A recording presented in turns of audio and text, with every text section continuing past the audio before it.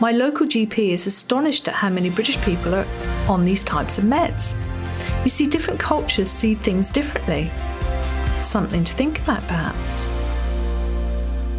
Hello, and welcome to this episode of Overcoming Anxiety with Dawn Morgan. I hope you're all having a fabulous day. We don't know what we don't know. Knowledge in education is a wonderful thing. However, thinking we know all that we need to know is not so wonderful. Keeping an open mind, a truly open mind to new ideas and developments within a subject area is necessary if we want to learn more. So let me tell you a story. In the mid-1800s, many women would attend a hospital to give birth to their children. Many, however, would contract what was known at the time as childbed fever or puerperal fever. I think I've said that right, but we'll call it childbed fever because I can get my tongue around that a little bit easier. And they became gravely ill, and most of those who contracted it would die. There were several reasons given for the contraction of this childbed fever at the time, based on what ideas and beliefs the medical professionals of that era understood.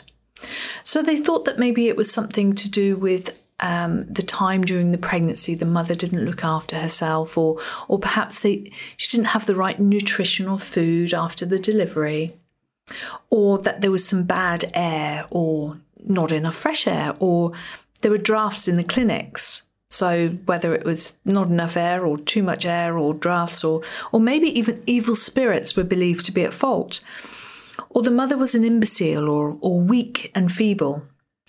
All of these things are completely outrageous ideas in today's world. It had become commonplace at that time to perform post-mortems or autopsies on bodies so that the doctors could learn all they could to understand the human body. They wanted to sort of get in there and have a good look around. And during this time, a Dr. Semmelweis, a Hungarian doctor, started collecting data as he wanted to understand why so many women were dying from this childbed fever. He studied 2 maternity clinics in the hospital and noticed a difference in death rates in the General Hospital of Vienna, where he worked, between the midwife-led clinics and the doctor-led clinics. The death rates were nearly 5 times higher in the doctor-led clinics. He analysed the differences between the 2 clinics and found some, big differences.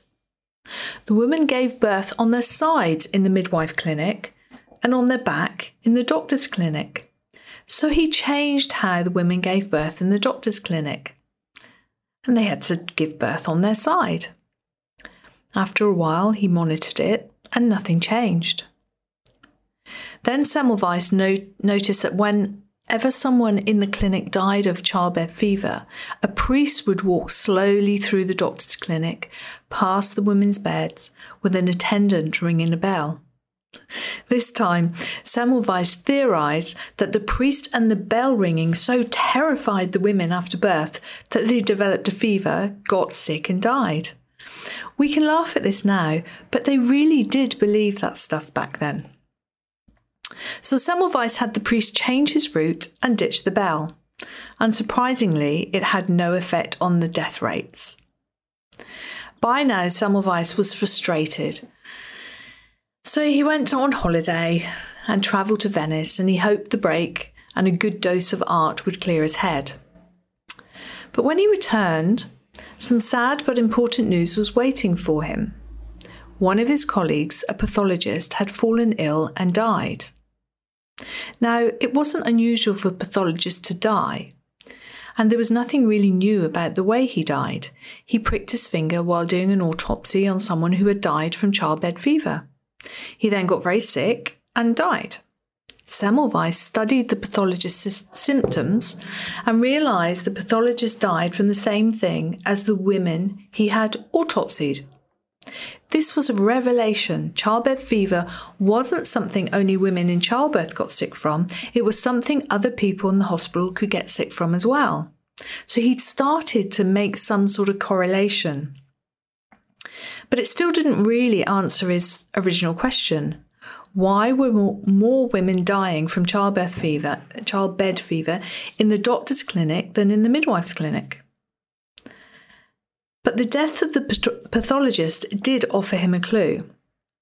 The big difference between the two clinics is that the doctors were doing autopsies and the midwives weren't. So he hypothesized that there were cadaverous particles, little pieces of corpse, that these doctors were getting on their hands from the cadavers they dissected. And when they delivered the babies, these particles would get inside the women who would develop the disease and die. So if his idea was correct, getting rid of those cadaverous particles should cut down on the death rate from childbed fever. Now, if you're anything like me, listening to the story in modern times and thinking about little particles of dead people being transmitted across is sort of making you squirm. It certainly did me, because it's just so weird for us in today's society. But anyway, so he ordered his medical staff to start cleaning their hands and the instruments, not just with soap, but with chlorine. Now, chlorine, as we know today, is about the best disinfectant there is. But Semmelweis didn't know anything about germs. He chose the chlorine from a really bizarre reason. He thought it would be the best way to get rid of any smell left behind by those little bits of corpse. It's crazy, really, isn't it?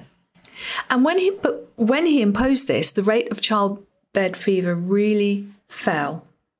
It was dramatic change. But so what Semmelweis had discovered is something that still holds true for us today. Hand washing is one of the most important tools in public health. It can keep kids from getting the flu or prevent the spread of disease and keep infections at bay. You'd think everyone would have been thrilled, but because Semmelweis had solved this problem, but they weren't thrilled. For one thing, doctors were upset because Semmelweis's hypothesis made it look like they were the ones giving childbed fever to the women, and their egos kicked in. And it didn't really help that Semmelweis was not very tactful. He publicly berated people who disagreed with him and made some influential enemies. Eventually, the doctors gave up the chlorine hand washing, and Semmelweis, well, he lost his job. Semmelweis kept trying to convince doctors in other parts of Europe to wash with chlorine, but no one would listen to him. Even today, convincing healthcare providers to take hand washing seriously is a real challenge. Hundreds of thousands of hospital patients get infections each year, infections that can be deadly and hard to treat. We only need to think about things like norovirus and, of course, the C word in the last couple of years. Over the years, Semmelweis got angrier and eventually quite bizarre and strange. And you can really understand his frustration. He knew he had the answer to prevent deaths, but no one would listen. There's been speculation he developed a mental condition brought on by possibly syphilis or even Alzheimer's. And in 1865, when he was only 47 years old, Semmelweis was committed to a mental asylum. The sad end to this story is that Semmelweis was probably beaten in the asylum and eventually died of sepsis, which, ironically, is pretty much the same disease that he was fighting so hard to prevent in those women who died from childbed fever. It took decades for hand washing to become standard, and even now, this is one of the challenges in modern-day hospitals. What about another example? People once believed that the Earth was flat. No one wandered too far, and sailors had enormous anchors so that they wouldn't fall off the edge of the Earth into the underworld or all the beasts and inhuman beings were. It's crazy, some of the stories that you can read. Or what about when we believed that the Earth was the centre of the universe? After all, the sun clearly rose in the east and set in the west and moved around our planet, whether it was flat or round. But Copernicus proposed that the Earth and other planets orbited the sun. They go, rather than everyone going around the Earth and the sun going around the Earth, it was the Earth going around the sun, as well as all the other planets. But that theory didn't sink in or be believed for several generations. And then what about Galileo? He used a telescope to show there were craters on the moon, heaven forbid, and other moons circling Jupiter, out of this world. Galileo agreed with Copernicus, And he was actually found guilty of heresy because he was in defiance of the Catholic Church, as Scripture said that the sun revolved around the earth. These people dared to challenge ideas that were ingrained in the society and the scholars of the time. With technological advances, we can now see quite clearly that the Earth is round because we are able to take photos of the Earth from space, and we understand orbit and gravity in a way that we didn't back then, including how all of the planets in our solar system orbit the Sun. We continue to explore outer space and can see and travel much further into the distance. We learn things each and every day, sometimes challenging what we already think we know.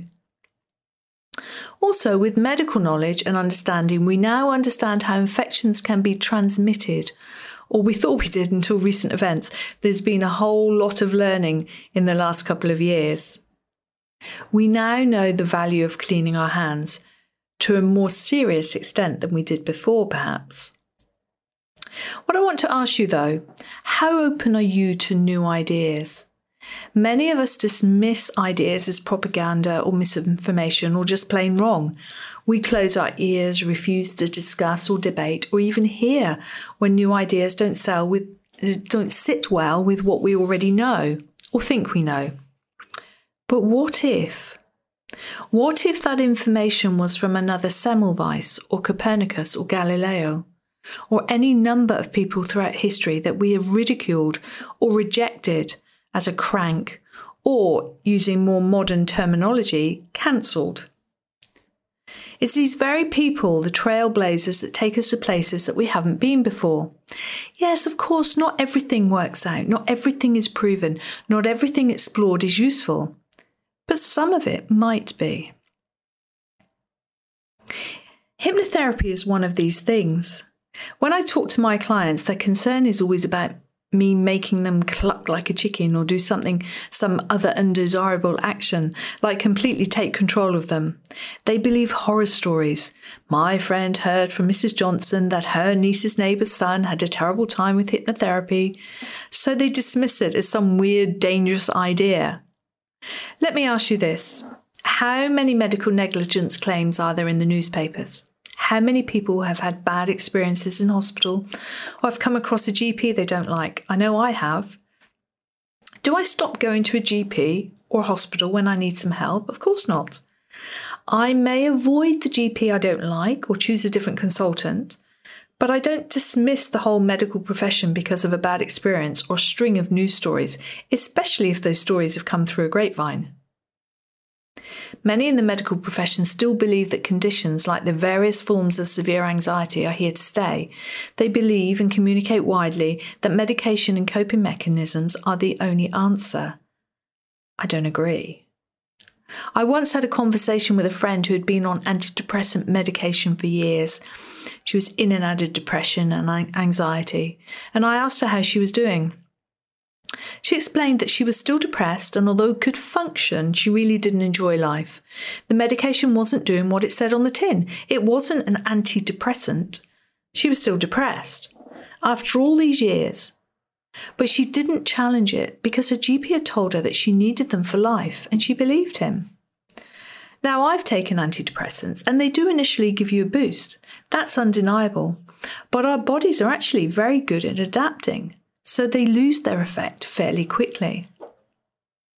You may ask why so many doctors give them out in copious amounts if they're not that effective.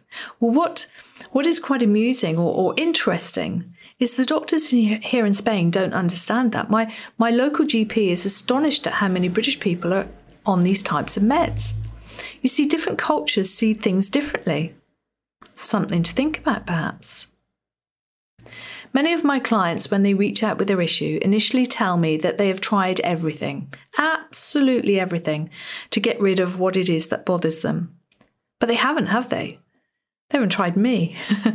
Seriously, though, I would urge you to give one of the many alternative therapies a try. For those of you who would like to try hypnotherapy, I'm offering a hypnotherapy taster, a half hour of experiencing what hypnotherapy is. It will definitely debunk all that nonsense that you may have heard. It will be a pleasant experience. This offer won't be here for long. I only have so many slots available. There is a charge for it, and this charge is refundable against any product or course purchase from me in the 6 months following the taster session. It doesn't matter where you are in the world because I can do this over Zoom. Just click the link in my show notes to book a taster session with me. Now, I think I'm a bit of a rebel at heart. I love to learn new things. I love to play devil's advocate, just ask my children. But what it has provided me with is an open mind. I know that there is far more that I don't know than I do. I love a good debate. I love to be proved wrong. I love an opposing viewpoint, debated with an air of curiosity and inquiry. It's not about who's right. It's about exploring a topic. And what I might think about something today, I may see completely differently tomorrow with a new insight or new information. So what about you? Are you open to new ideas, trying new things? For people suffering in some way, the little chink of hope that things could be different, be better, is the start of something wonderful because little things grow when we focus on them. So are you ready to try something new, different? Hold on to the hope that life can be better. If so, book in for your hypnotherapy taster session and see that hope, that little chink of hope, open up to something exciting. Thanks for listening. Please follow or subscribe to get the latest episodes as soon as they're available. Whilst you are there, also comment and review as it helps me and other listeners know what is good and what isn't. And I love to hear what you think, even if you don't agree with me. If you'd like to get in touch, just feel free to reach out to me via the contact details in my show notes. And I'll see you next time.